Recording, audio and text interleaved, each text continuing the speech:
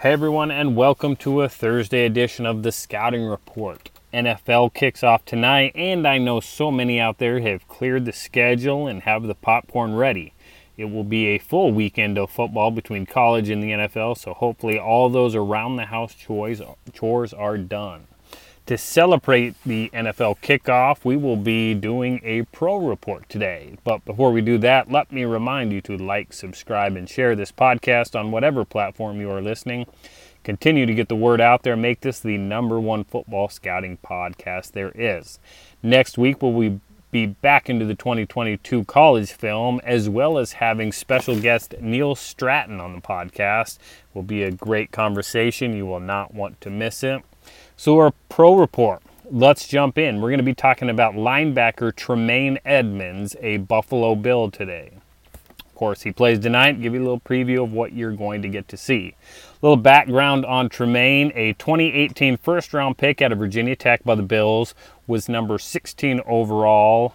It was a trade up by the Buffalo Bills. Buffalo was sitting at the number 22 overall pick, while the Baltimore Ravens were at 16. They swapped those picks, as well as Buffalo sent a third-round pick to Baltimore for a fifth-round pick in return. So when you're talking about an inside linebacker, that is a good amount of capital to swap those spots. You think about the background and the team that he was going to. Coach McDermott had been with guys like Luke Kuechly, Shaq Thompson, and Thomas Davis in Carolina. Again, you think about those guys, athletic, high instincts, productive, really do-it-all linebackers. The Bills' previous season had played with a number of what you'd really consider kind of no-names, rookies. In Coach McDermott's first season there, they spent that first round pick on Tre'Davious White, a corner. Obviously, that's turned out to be a very good pick. You look at those guys that Coach McDermott had been playing with at the linebacker spot. You've got an aging but productive Lorenzo Alexander. He was also alongside a soon-to-be free agent in Preston Brown. Special teams ace Ramon Humber played a lot on defense, really a better special teams and kind of role player. Rookie Matt Milano was also a guy on the inside. So you look at that group, you certainly think and put a big team need up there at inside linebacker. So back to Tremaine, declared for the draft after 3 good years at Virginia Tech as a Hokie.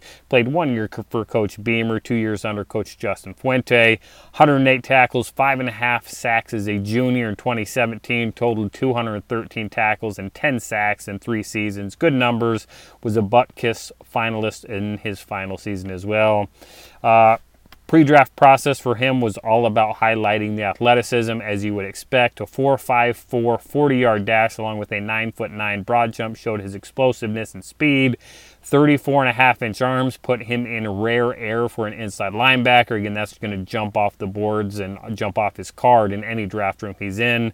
And then he was still able to bench press 19 reps at 225. Again, you start to think about the length, the athleticism, still able to do that. Again, it shows, just he had enough strength to play the position. He opted not to run the short shuttle, 3-cone, or do the vertical jump at both his combine and pro day. Really relied on the on-field drills to kind of tell the story, as well as his film. Obviously, that worked out just fine for him. You get into that subject. There's a whole conversation about whether scouts view those metrics, competing and everything at pro days, combine, how it all goes into it. I think that'll be a conversation we have in the spring as we get closer to those times. So you'll have to come back and wait for that one. As we sit today with Tremaine, he is heading into his 5th year in 2022. The Bills did exercise that 5th-year option for this year, guaranteeing a little over $12 million for this season. It is a contract year for him. High expectations on a really good team. Again, you talk about a team with high expectations. This is going to be a good spot for him. All eyes will be on him. Again, both teams playing tonight will have a number of high-profile players, and he'll be among those guys that everybody wants to see. So let's get into his film. First, his strengths.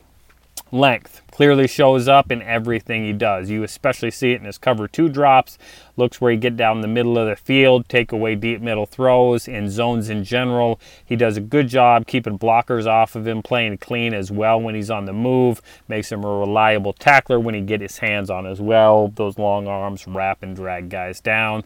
This is also a good speed player, has good speed, just sufficient acceleration. We'll get into that a little bit more, but when he opens up his stride, he can eat up ground, cut angles to the edge, and with that length, if he's close, he's going to get his arms on you. Flip it over on the weakness side. This is not a high instincts player. I thought he was really average with his instincts, and that was really, for me, disappointing for a guy that's going into his 5th year. Again, the film I looked at, his 4th year, he should have that kind of stuff down. Probably tells me it's not going to improve. Again, you talk about a pro player as opposed to a college player. Pro players, you're into your 4th, 5th year, they largely are what they are, and you're going to make really small improvements, if anything, especially from the instinct standpoint. There is no projecting and thinking that those instincts are going to keep getting better at this point. You kind of just have to chalk them up to they are what they are. Consistently is a step slow reacting to routes in the pass game. He misses chances to shoot gaps and make plays. He's typically the slow one in a group of 3 reacting to handoff ball from the quarterback. And when he does, see things, routes stop, routes change their direction, that is where he really loses proximity. Lacks feeling routes when he's in man, gets out of position more than you want. For a guy with his length, his athleticism, the instincts really cause him to probably miss some plays that he should make. Another weakness is his physicality. Again, this one's not overly surprising for me. A player with his length, his athleticism, again, typically these guys want to play in space and they can, function in space just fine. There are some times you want him to bring a little bit more in the box in terms of his thump, his strike and shed, his finish.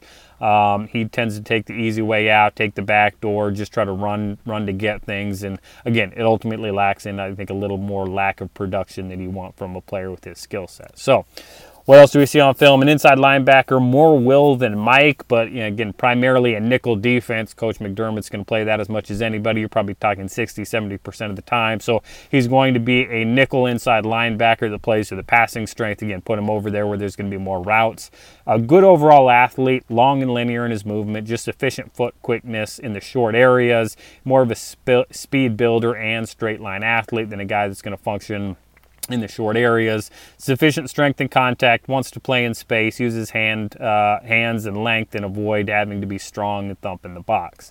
A good tackler, reliable when he can wrap up, which is, if he's close, he has the length to do it, as we said. He will take average angles to the ball. Again, he's going to overrun plays. He tends to go front hip as opposed to back hip. This is a guy that if he trusts his speed and goes back hip, he's going to have the length and the speed to wrap guys up. Again, he overruns plays, gets cut back on more than you want, and that's always disappointing. He also plays a safe game overall. This guy could be more productive. Again, if you talk about his instincts, his willingness to trigger and just go get the ball. You think about guys like Luke Kuechly, that's absolutely what he did for a long time. This is not who we're talking about with Tremaine Edmunds. Length and athleticism is an asset, but he is a guy that you just consistently want more out of. If I'm game planning against this player, I'm trying to get matchups with tight ends on him as much as I can. Again, you saw it some with Kansas City last year with Kelsey, being able with some of the choice routes, some of the stuff getting him on the move. His athletic and profile, his length should say otherwise, but I'm going to trust my quarterback and my tight end to beat this guy with leverage and to beat him with well-timed throws because there are consistently windows open. Along with that, his 4 career interceptions tell me that he's not making a ton of plays on the ball in zones. 2 of those came as a rookie. So again, you're talking about 2 interceptions over the last 3 years. For a team that plays as much zone as Buffalo does, you would expect more hands on the ball. Again, all goes back to his instincts there. I'm also going to run the ball right at this player. I want to wear him out with blockers, climb into the second level, guards, tackles, tight ends. Again, I don't care who it is. Get up and get guys on him, get into his legs. Again, he's a productive overall linebacker, averages about 8 tackles a game in the regular season. again, all comes back to consistently being a guy that you want more out of from a defensive standpoint. So where do I see this player in the NFL? This guy is still a starting level linebacker in the NFL. Again, it feels like you hound a guy, but at the end of the day, this guy knows how to play football. You're happy with him as a starter. You're going to put good pro players around him. He's going to be a consistent starter that you're not really looking to draft or upgrade, in the short term. Probably have other positions of need with bigger gaps. When building a roster, you'll slot this guy as an inside backer that's going to play in all your packages, base and nickel. As a defensive coordinator, you're going to try to put him in spots that are best for him. Again, you think your cover 2 down the middle, be able to think about the old Seattle 3 cover 3 defenses run by, Pete Carroll, Dan Quinn. You see the Jets and San Francisco both run them. Guys like KJ Wright, Devondre Campbell both thrived in these defensive roles. I think that's where this guy belongs. You like this guy as a starter. You're not going to draft someone real high to replace him, maybe a developmental late round player because that player gets cheaper. You also have to decide how much you're going to pay this player. Again, in his 5th year, he's in a contract year. He is currently on that 5th year option, the 12th highest paid inside linebacker. You get down to even a few spots, the 17th highest paid linebacker, you're looking at just over $7 million a year, difference of about $5 million. That's a big difference both per year and over the life of the contract. So do I think he's worth $10+ million a year? No, I don't think he's worth that, especially in Coach McDermott's defense. I think this is really probably a 7, maybe 8 to 10 million a year player. You look at the contracts, guys like Devondre Campbell, I just mentioned him. He is signed. That's about where he's at. He's going to be a guy that's consistent on the field, reliable. Pair this guy with a little bit smaller, more athletic, quicker twitch, short area linebacker, you'll be happy. And that is where I see Tremaine Edmunds. So that does it for our first pro report and a preview of what to look for tonight. Again, I'm expecting the Rams to match up some tight ends and running backs on him whenever they can, make him work in space in the short area, see how Tremaine starts his contract year and see if he can get paid.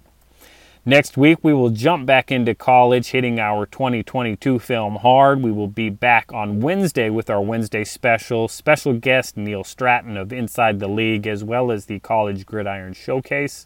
Anything you want to ask Neil, head over to Twitter and let me know. Find me there at RightStepADV. As always, like, subscribe, and share. Let everyone know about the podcast. Enjoy the first action of the NFL season tonight, and don't just watch the game, scout the game. Enjoy it.